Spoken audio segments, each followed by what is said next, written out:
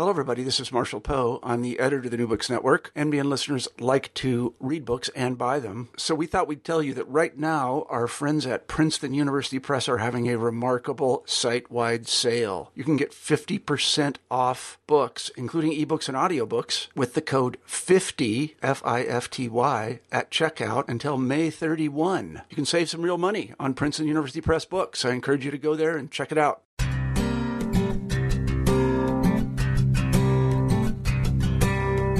Hello, everybody, and welcome back to New Books in Biblical Studies. Our guest today is Dr. Ava Mroczek, author of The Literary Imagination in Jewish Antiquity. The discovery of the Dead Sea Scrolls revealed a world of early Jewish writing larger than the Bible, from multiple versions of biblical texts to revealed books.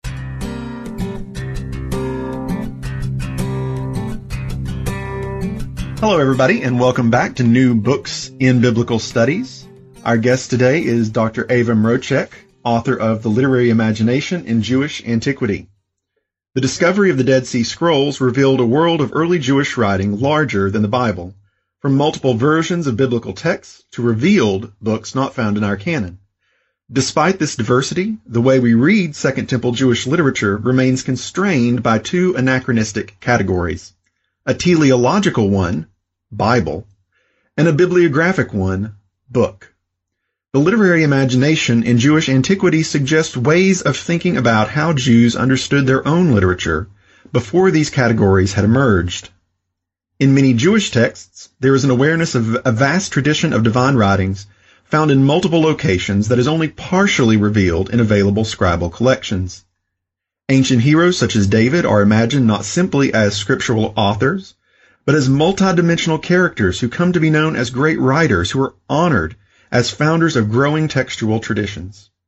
Scribes recognize the divine origin of texts, such as the Enoch literature and other writings revealed to ancient patriarchs, which present themselves not as derivative of the material that we now call biblical, but prior to it. Sacred writing stretches back to the dawn of time, yet new discoveries are always around the corner. Using familiar sources such as the Psalms, Ben Sira, and Jubilees, Ava Mroczek tells an unfamiliar story about sacred writing not bound in a Bible. In listening to the way ancient writers describe their own literature, rife with their own metaphors and narratives about writing, the literary imagination in Jewish antiquity also argues for greater suppleness in our own scholarly imagination, no longer bound by modern canonical and bibliographic assumptions. The literary imagination in Jewish antiquity is already making its mark on the study of ancient Jewish antiquity and biblical studies more broadly conceived. A panel of scholars recently convened at the annual Society of Biblical Literature meeting to discuss the impact of the work on the study of Second Temple literature, and it was just announced this week that Dr. Mroczek's work was awarded the prestigious Manfred Lautenschläger Award for Theological Promise. The accolade is given by the University of Heidelberg. Please join me in congratulating Dr. Mroczek and welcoming her to the New Books Network. Hello, Dr. Mroczek. Hi, Philip. Thanks so much for having me. Thanks for being on. We have a tradition here. We always open with an opportunity for our authors to say a little bit about their own background and particularly how they became interested in their field of study. So how did you come to be fascinated with Judaism in antiquity? Well, it's a bit of a long story, and it really starts with a very, very early interest in the history of religion and myth. My parents immigrated from Poland in the 80s, and before we settled in Canada, they did various kinds of work, agricultural work and construction work in Austria, Norway, and Sweden. We were kind of we were a little bit nomadic. My dad did construction and renovation, and when I was little, he'd sometimes take me along with him to his work sites because there was nothing else to do with me. And he'd just have me sit and read while he did drywall or painting. And he first gave me this book on Greek and Roman mythology, kind of in hopes that it would just let me pass the time. And I was 8 years old, and I just got completely mesmerized by trying to imagine myself into this world where those ideas were part of the fabric of culture. And, it continued in high school. I had this world religions teacher who was fantastic, opened my eyes to these different ways that people organized and made meanings out of their worlds. And I ended up doing a master's degree in modern Jewish philosophy. And I plan to continue to do a PhD in that, looking at how Jewish thinkers of the 20th century used traditional biblical narratives as sources for philosophy, sources for making sense of their own world. But I stumbled almost by accident into a class on ancient Judaism with Professor Hindi Naiman, who taught me about really the richness of both biblical and non-biblical ancient literature. And we read poetry and narrative, focusing especially on ancient Jewish reactions to destruction and catastrophe. And there was such rage and resistance and hope in that literature, and it really fulfilled the kind of aesthetic and philosophical interest that I had in how people use stories and use metaphors to describe and deal with really broken world. And I stayed to do my PhD with her and got really solid training in philology and also theoretical and comparative approaches at the Center for the Study of Religion there. Thanks.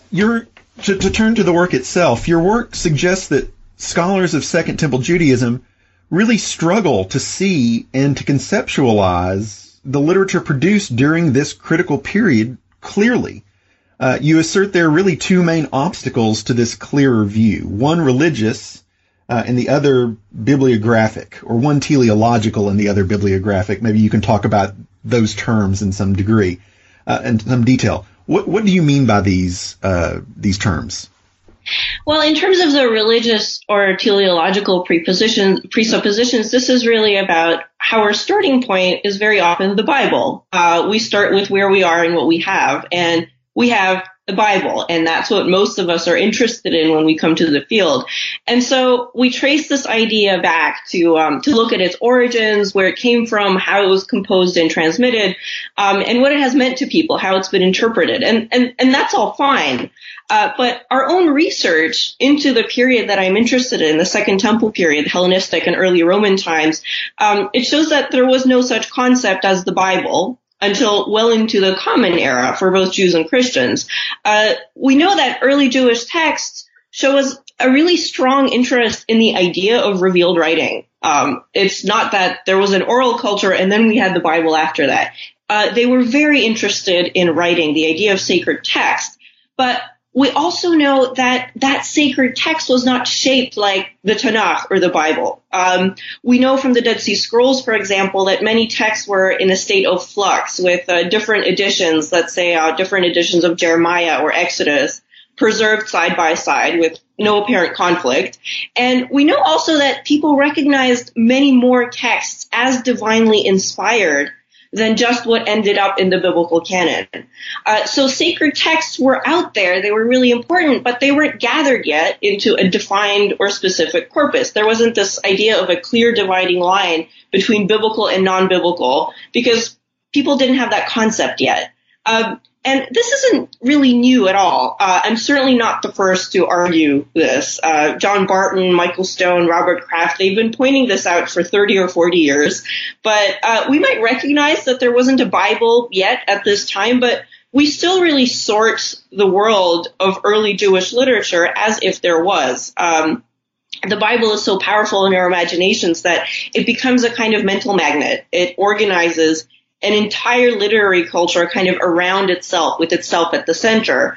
And that culture didn't yet organize itself that way. Of course, part of the issue that the Bible is what most people are interested when they come to the field. And that's fine. And it's not only because many people have religious commitments to Jewish and Christian scriptures, but it's also because our own mental architecture culturally is like that. It's been hard to imagine how we can think of sacred writing without binding it into the Bible. That's our iconic example of what sacred text looks like. It's hard to imagine a world of sacred text that's configured any differently than this iconic holy book. And this is the problem. We don't have one iconic fixed book in this era, but instead a larger, broader literary world of different textual traditions. We have a strong sense of cultural importance of scripture and writing, so we really have to figure out a way to break apart this connection between stability and containment and sacredness.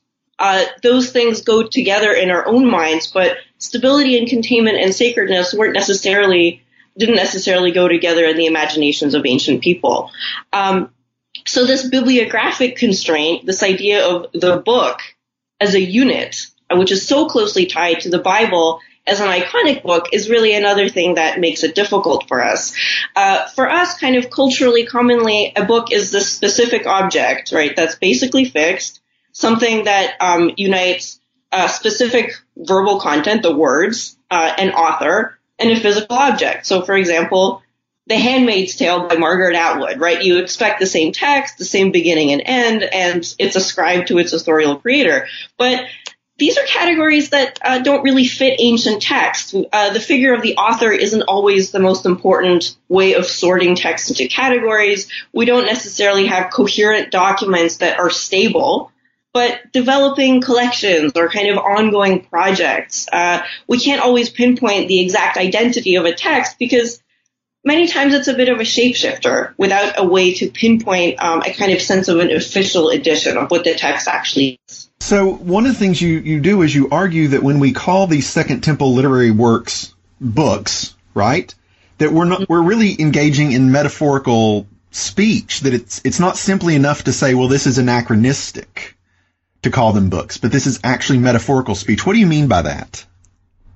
Well, I think we've seen since the 1990s, when people started to theorize what the digital world and hypertext was doing to our really fundamental ideas of what texts are, we really started to see that a book is only one very specific kind of idea, one very specific kind of mental container in which we keep text. And it's related to a particular material form, a particular method of production of text in the last 500 years in the West. So it's a very particular historically contingent idea. And this doesn't apply to all texts, of course. An online comment thread is a different kind of textual object from a print codex. It has a different idea about authorship, about beginnings and endings. Stability and development. It has different possibilities for reception and engagement by its readers. So when that happened, when that shift to digital text happened, people started to see just how much the print codex, right, the book between two covers, really informed our ideas and assumptions about texts of every kind that don't necessarily fit that paradigm. So when I talk about metaphors, book as metaphor, to use a metaphor basically is to describe and understand one thing in terms of another. So when we say book, we're really bringing in the entire history of the book as we know it in our culture, its whole meaning and lived experience, the codex, print, copyright, widespread literacy, scholarly editing, and so on. So calling something from a scroll-based scribal culture without copyright law, with limited literacy, a book, is almost as much of a metaphor as, calling a piece of online fiction a book. There are some ways it fits, and some ways it really doesn't.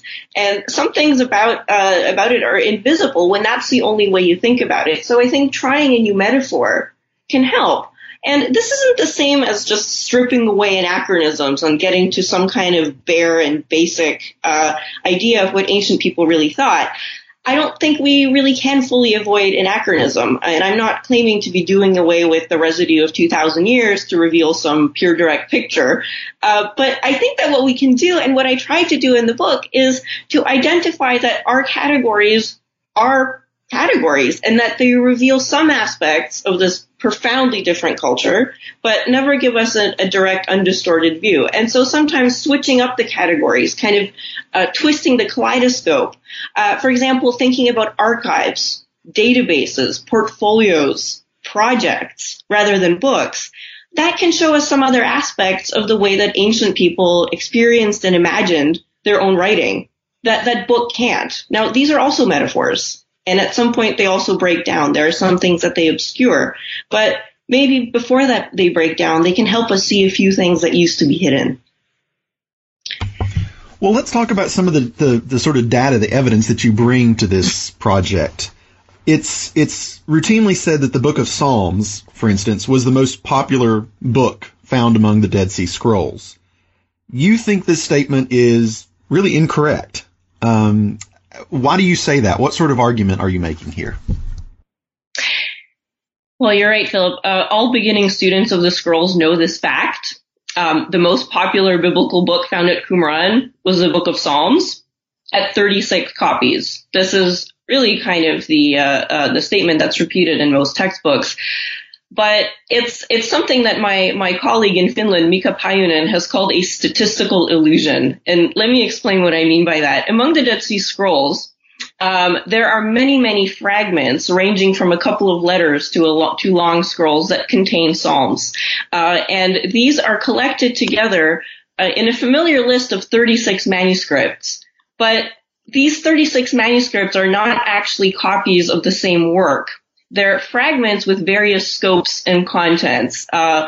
Some of them contain only a line from a single psalm, and one of them contains 50 compositions, and they range widely in between that. But not one of them, not one of these 36 representations is a representation of the Book of Psalms as such. So these fragments didn't contain all or most of the Psalms in what we call the Psalter, but there are these diverse collections with both canonical and non-canonical compositions mixed into various collections. Some contain one psalm, some 4 or 10 or 50 in different orders, and they don't present our sequence and scope of psalms and often not the same inventory. 14 of the 36 in the list contain part of only one psalm, right? 3 are copies of Psalm 119, the Long Wisdom Psalm alone, and only 6 of them preserve 10 or more compositions. And the longer collections really differ in order and contents and extent from the biblical text. So we don't actually have any manuscripts that represent the Book of Psalms at all. I don't think that that's an idea that people had at the time. We don't have a reference to the Book of Psalms as a corpus by that name until the Common Era, until the New Testament and rabbinic literature.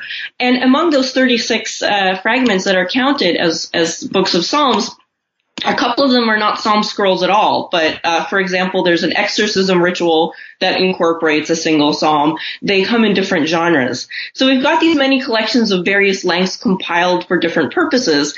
And to group these diverse scrolls and fragments into 36 copies of the Psalter, it really creates a mirage. It creates a mirage of this unified book that doesn't exist. Psalms are a popular genre, but the Book of Psalms isn't actually attested. And so how do we explain this misleading idea about these 36 representations or even copies? It's really clear once you see the information, but sometimes we can only see what we're looking for, right? So since we begin as biblical scholars with the biblical Psalter as a unit, that's what we see reflected in the fragments. I actually like to compare this to this old story. The 6 blindfolded men and an elephant. It's actually an old Indian story. It's about how if you're looking only at parts, you can't see the whole. So the story goes that these 6 blindfolded men feel different parts of an elephant, and they don't know that it's a whole elephant. One says it's a brick wall because he's touching the elephant's side. One says it's a tree because he's touching the elephant's leg. There's the trunk is a snake, the tail is a rope, etc., etc.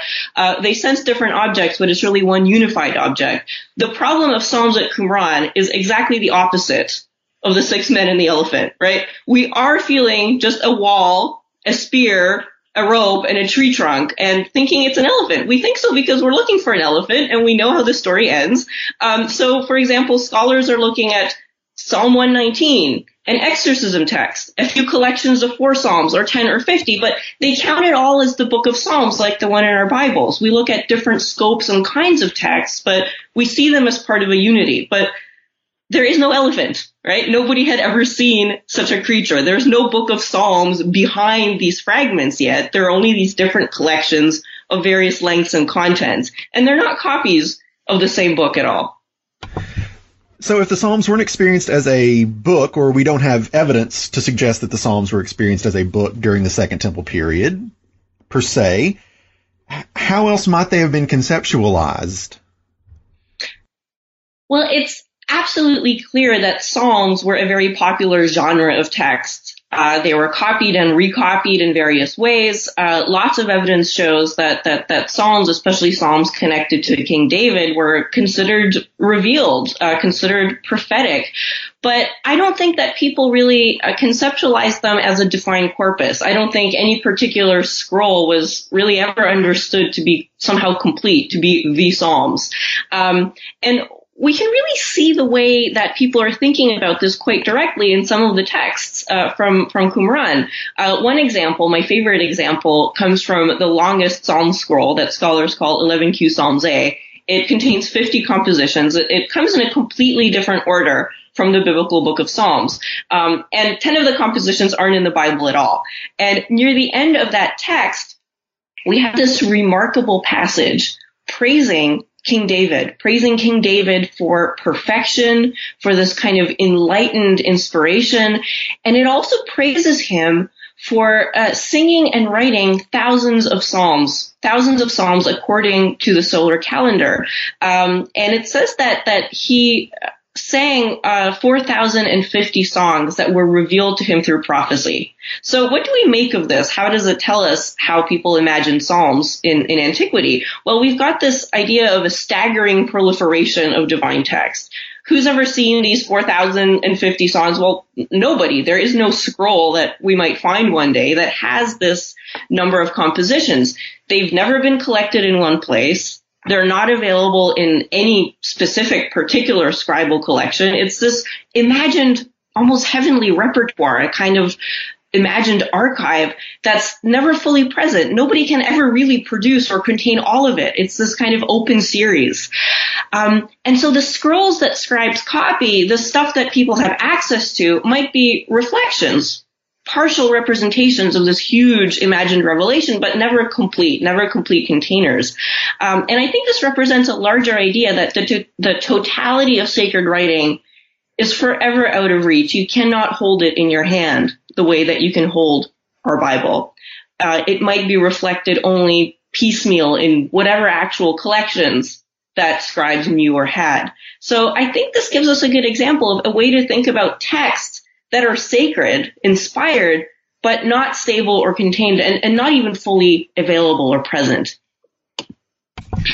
So you bring up this sort of coda about King David on 11Q Psalm.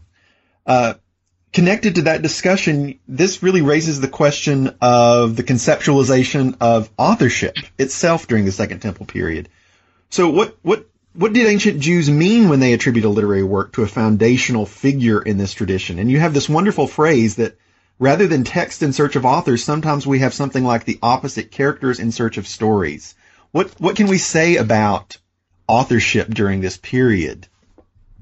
Thank you for bringing that up, because I think this project really began with that question. What did it mean to link these exemplary figures, these heroes, with text, and why did that proliferate so much? We call this phenomenon, of course, pseudepigraphy, false attribution. And I think in a lot of cases we aren't dealing with a kind of dogma, a sort of belief that some figure really wrote a text, and you have to believe that. I think we might be looking at somewhat looser and poetic symbolic associations between figures and newly composed text. And let me explain a little bit about what I mean. In the field of the academic study of religion, which sharply defines itself from theology, scholars have focused a great deal on religious texts, not in terms of belief or metaphysics, but in terms of how these texts work to claim and hold on to power and authority, how texts legitimize and impose certain dogmas and require obedience to hierarchies and institutions. And the authorial figure is kind of part of the story. To make newly written texts legitimate, to make people take them seriously, their creators need to add an author to authorize them, right? To make them credible, to give this convincing or even coercive authority to some particular community or legal interpretation or dogma. So the idea is, look, Moses himself wrote this text, you'd better obey. So it's really important to uncover these things, these agendas, these ideologies, structures of power, and often this authorizing interest really is there. But what I think sometimes gets lost in this drive to analyze from the perspective of persuasion and power is the aesthetic and the kind of generative or even playful aspect of religious literature. It's religious, but it's literature as well. People like stories. And these characters, Moses and David and Enoch, they were really the superheroes of the day, I think. So I think we're not only looking at texts in search of authorization and legitimation by connection to these figures, we're also, as you said, looking at these characters in search of stories, in search of staging. Each popular character is associated with a particular portfolio of specialties. So Enoch sees heavenly secrets. Ezra leads a community through reconstruction. David sings and prays. Jeremiah mourns, etc. So the potential for the creation of new works connected with them is found in the characters themselves, and these things keep reproducing themselves in the stories that people want to tell and hear about them. So their biographies keep on expanding. More and more texts are linked with them, not just because the texts need to be backed up with a legitimating voice, but because the character keeps growing and keeps finding these new places, new textual places to act. I remember my teacher, Hindi Nyman, talking about the production of these new texts as a kind of fan fiction in her undergraduate classes. And it seems now to be a pretty interesting comparative move in the field that people are now really thinking about, that helps us think about religious texts not only in terms of power and legitimation, polemic and dogma, but really also a kind of positive literary drive. There's a play from the 1920s by Luigi Pirandello called Six Characters in Search of an Author, where these imaginary characters show up in the playwright's imagination and they're clamoring for a stage. They're asking for a story. And to me, it was a helpful comparison to how these ancient characters kind of captured people's imaginations. So with the Psalms, Psalms are the kinds of things that David, the great man of prayer, would sing. So the attribution of Psalms to David might not necessarily mean a belief or a kind of positivistic dogma that David was in fact the author or originator of the specific text of Psalms. This does come later, but we don't have much direct evidence for this belief in the Second Temple period. Instead, we have evidence that people liked giving David new things to say and do. He was a compelling character. So a psalm might start as an anonymous composition, and then it comes to seem like something you can imagine this beloved character singing. It could be something you could stage in some episode you know from his story. And we see these sort of stage directions in the headings to Psalms, completely generic prayers of penitence. For example, they're framed with reference to events in David's life. He lends his voice to them. So you could place those words in his mouth, animate this character in that way. So a Davidic psalm is like the one you might imagine this legendary king to sing. And it functions in an exemplary way as well. Maybe if this is something your hero David might sing, then you should sing it too. So you're raising this question sort of rethinking what we mean by pseudepigraphic and how we analyze that as a category, with the knowledge that we are very often under-theorized in that regard until recently. But you also discuss texts that have generally not been viewed as pseudepigraphic, like, for instance, the Wisdom of Ben Sira. Can you briefly introduce that work and say a little bit about how named attribution of a work has generally been understood in Second Temple studies, and why you choose to take a different approach to viewing Ben Sira as an author and what it means to call Ben Sira an author?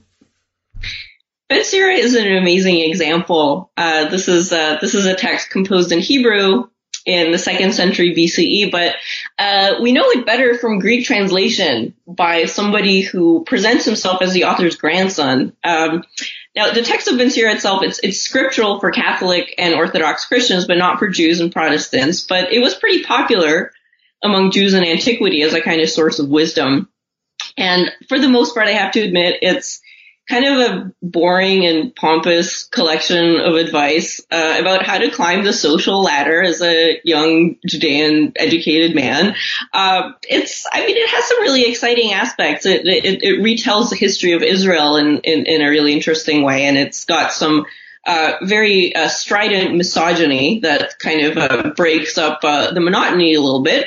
But it's also interesting for what it tells us about how people understood written tradition in early Judaism, and to see what were the metaphors, the kinds of language that they themselves used to describe what writing tradition was. Now, what's unique about Ben Sira among ancient Jewish texts, as you mentioned, is that while most of them are either anonymous or they're attributed to an ancient hero like Moses or Enoch, here the author has given us his own name, Joshua ben Eliezer ben Sira. It's there. This is a really important difference.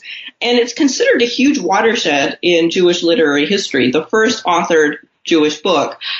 But while this is very important, we actually shouldn't misunderstand what this means in his own context. Ben Sira does not present himself as an author the way that we think of as an author, right? Margaret Atwood's The Handmaid's Tale, an individual creator who writes a book from scratch, who owns this intellectual product, puts his copyright on a finished document. That's not what's happening here. Ben Sira is presenting himself as a kind of collector or channel of ancient wisdom, and really the idea of channel is his own metaphor.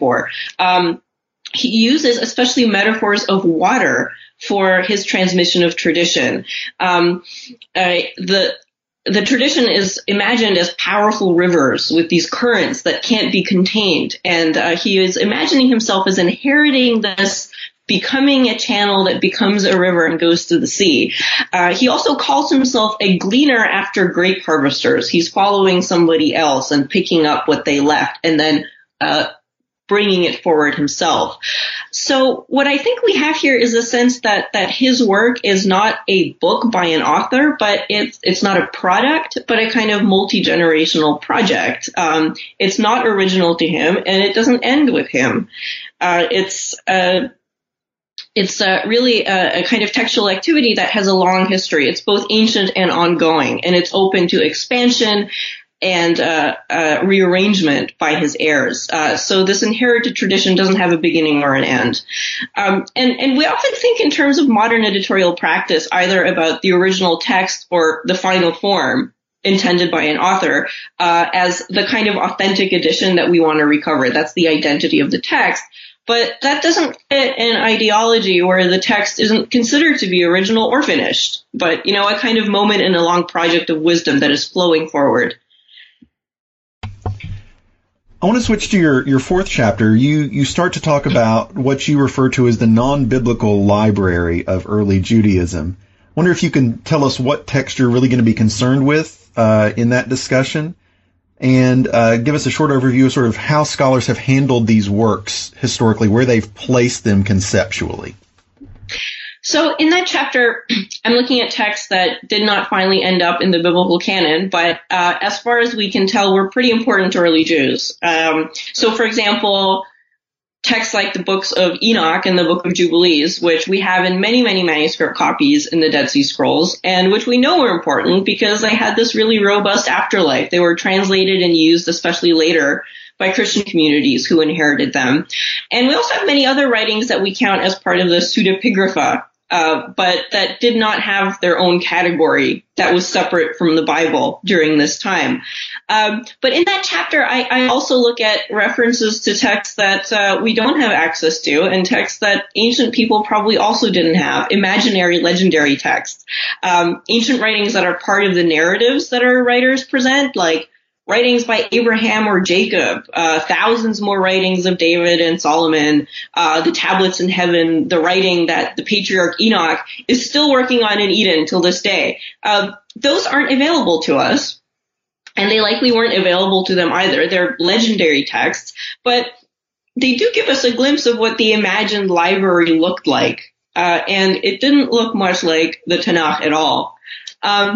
Now, in terms of how we've received texts that did not make it into the canon of Scripture, the texts that we commonly call Apocrypha and Pseudepigrapha, I look in that chapter at the publication history of those texts. And I think considering the history of publication is important because the way that we receive the sources is mediated. We never actually just get the sources naked on their own directly. They're always selected, arranged, and packaged for us. And no matter how aware we are of this can't help but affect the way that we think about them, the way that we study them. So what they have in common in their entire history of publication is that these texts, these non-biblical texts, are presented as non-biblical. They're presented as a corpus that's separate from the Bible. So we can begin in the 17th century, really, with the first major collection that was called the Pseudepigrapha by a German Lutheran scholar named Johann Fabricius. And Pseudepigrapha means literally false writing. And his argument, at least explicitly, was that these texts are different in kind from the Bible. Texts like Enoch or 4th Ezra, they might look a lot like the Bible. They might be trying to convince you that they're scripture, but they shouldn't be taken seriously. They're not authentic. They're supposed to be rejected because they're not actually by the authors that they were attributed to. So they're treated as forgeries, right? Completely different in kind from the biblical writings. And this really starts to change over time in the 19th and early 20th century, where the texts from the Second Temple period that are not biblical are considered a separate category of intertestamental literature, right? A kind of bridge between Old and New Testaments. They're also starting to be considered as background to Christianity. You have to understand this to understand how Christianity develops. And very often they're also used theologically to bolster supersessionist ideas, meaning that the Christian idea that Judaism had degenerated from an earlier spiritual authenticity and was ripe for replacement by Christianity that brought back a kind of authentic spirit. And so the Second Temple texts are really used as examples of that moment. And then still later, especially in the 80s with James Charlesworth's Old Testament Pseudepigrapha volumes, the tone really starts to change, and Christian and Jewish scholars both work on these volumes on publishing this material, and they're framed as a shared heritage, at least explicitly, and they're really kind of revalued from worthless fakes or backgrounds to Christianity to really important examples of this key era for the origins of both religions. And finally, the last publication that I consider is the 2013 collection Outside the Bible, which is really the newest publication. And it frames many of these texts as discourses about the Bible with a real emphasis on biblical interpretation, what they show us about the earliest layers of exegesis. So it presents and frames the texts as a kind of precursor to rabbinic midrash, right? This is a kind of proto-midrash. And so it takes its place, this corpus takes its place in the history of Jewish biblical interpretation. And it's presented as a really important and rich example of that. Now, this is an interesting aspect of many of the texts, but it really risks flattening the chronology because most of these non-canonical texts were written before there was a division between biblical and non-biblical, and the vast majority don't actually present themselves as derivative or interpretive of anything else. They're not presenting themselves as secondary. They don't have this hierarchical relationship, but they're really alongside Scripture. So over the course of the publishing history, we've really revalued the non-canonical text. We don't say they're worthless now. We think they're rich and important, but we still sort them into the same exact corpus, right? Separate from the Bible and really in its service, which wasn't the case in early Judaism. That wasn't the shape of the literary landscape. In a sense, we're still squeezing these sources in the spaces between and around the Hebrew Bible, the New Testament, and the rabbinic corpus.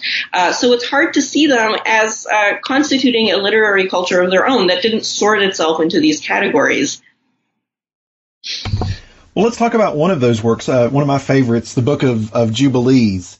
You spend some time talking about this work. Could you first of all introduce the book briefly for us and say why you think it's important for rethinking the non-biblical library of early Judaism? That is, what does this book have to teach us about the way Jews thought about the production of literature and the value of literature prior to the rise of something we might call the biblical model? So Jubilees was written in the 2nd century BCE, also in Hebrew, and scholars knew it in Ethiopic translation until about 15 Hebrew manuscripts were found at Qumran. So we know that it was quite prominent among the Dead Sea Scrolls, and it certainly has had a very robust afterlife in translation in Christian communities, and it is in fact still scriptural for the Ethiopic church. Now, what is this book about? Well, it's really a kind of alternative presentation of what Moses heard on Mount Sinai. In the beginning of it, the stage is set on Sinai, and Moses is sitting there writing down Revelation. But here he's receiving something other than the Torah, right? God tells the angel of the presence to dictate to Moses from the heavenly tablets. This is a kind of key concept in the Book of Jubilees, that there is this eternal writing that's found in heaven, and it's that is the source of scriptures that come down to earth in some way. This is a kind of body of celestial writing. It contains both divine law, and it contains the history and the future of Israel. And so the rest of the book relates what the angel dictates to Moses on Sinai. And it does refer to the first Torah. It refers to other scriptures that we might identify with the Bible. Now, Jubilees also is clearly using the biblical text of Genesis and part of Exodus as a source. That's really clear. Sometimes Jubilees lifts entire passages verbatim from our biblical text. So to think of the Book of Jubilees as an example or as a view into a non-biblical imagination seems like a kind of contrarian choice, right? To show how the literary imagination wasn't necessarily structured around the Bible. Because it's really been studied almost exclusively as a text that proves it was, right? That the Bible is really central. The writer reproduces the biblical text, fills in gaps, notices moments of overlap and doublets, and embellishes the narrative. So, for example, all of the women who have no names in the Bible are named in Jubilees. So we've really used Jubilees as a kind of parade example of how people interpreted and rewrote the Bible in early Judaism. But the issue is that although Jubilees uses Genesis and Exodus, it doesn't present itself as dependent on them at all. It claims to be new revelation. It claims to be sourced directly from the tablets in heaven, dictated by an angel. And when we look at the narrative inside the story world of Jubilees, we see a really important thread.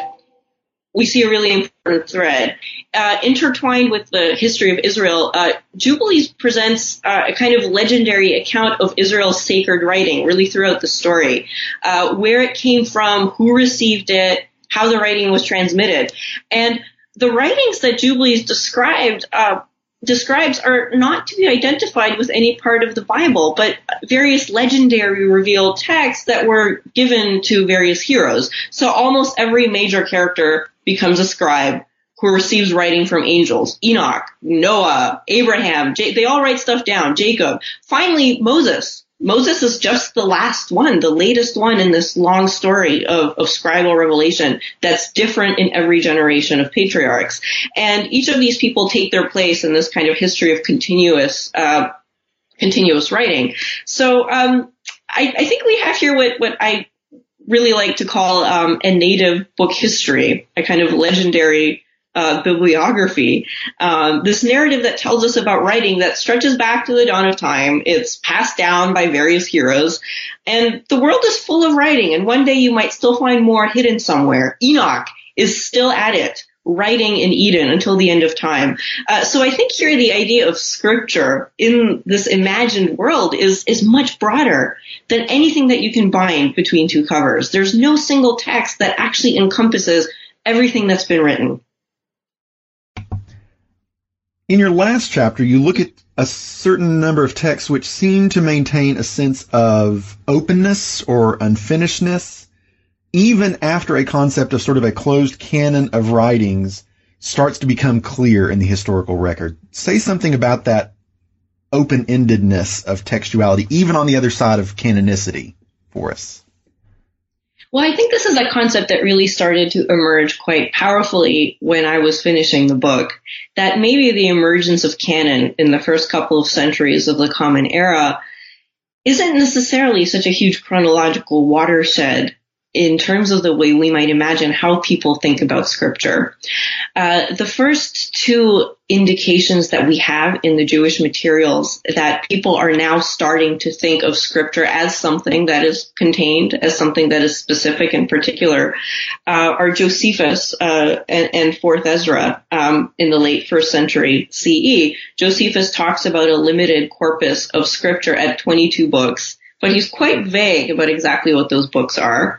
And Fourth Ezra talks about the re-revelation of 24 public books of scripture, and again doesn't mention what they are. Now, in terms of Josephus, the number 22 is of course symbolic. It's the number of letters in the Hebrew alphabet. It represents coherence and completeness. And so here we have the very first indication that there is a concept that scripture is something that is contained in a specific number of books. That is really important. The specific books that are part of this are not as important to these writers. They don't give us the list. And in fact, we know from later rabbinic and patristic writings that these lists were configured in various ways that added up to these particular iconic numbers. So the idea of coherence of the specific number of books is something that precedes the specific list of books that are part of that corpus. So that's an important development, but at the very same time, even in the very same texts and writers, we still have a sense that authentic sacred writing really flows out beyond that narrow corpus. Josephus himself is aware of many, many more texts that he represents or describes as authentic as inspired. So there are thousands of Solomonic works in Josephus's imagination. These are not texts that anybody can ever produce. They're not available, but he does have a sense of this vastness of written revelation.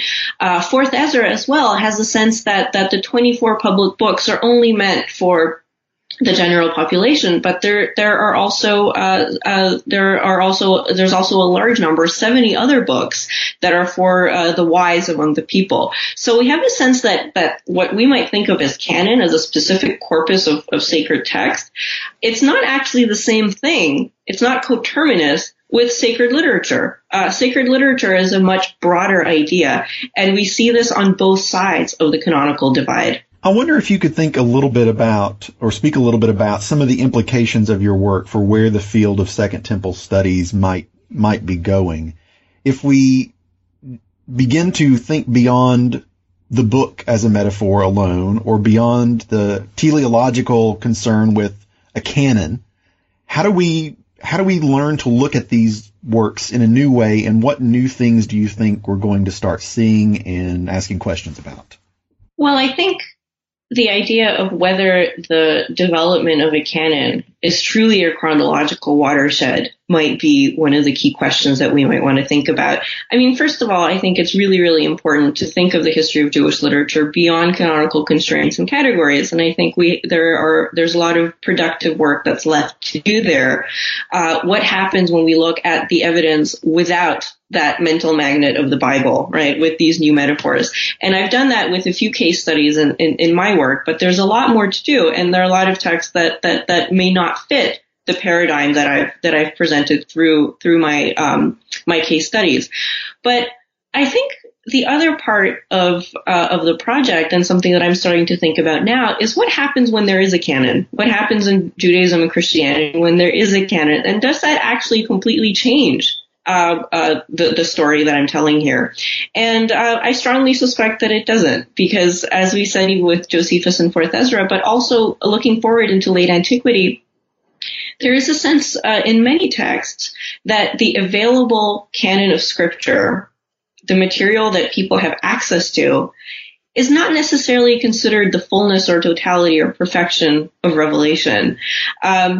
And I think we have a sense that our history of the canon, the way that we teach, the way that we talk about the development of scripture as historically contingent, as something that's based in institutions and long histories of negotiation, that the scripture doesn't just pop fully formed.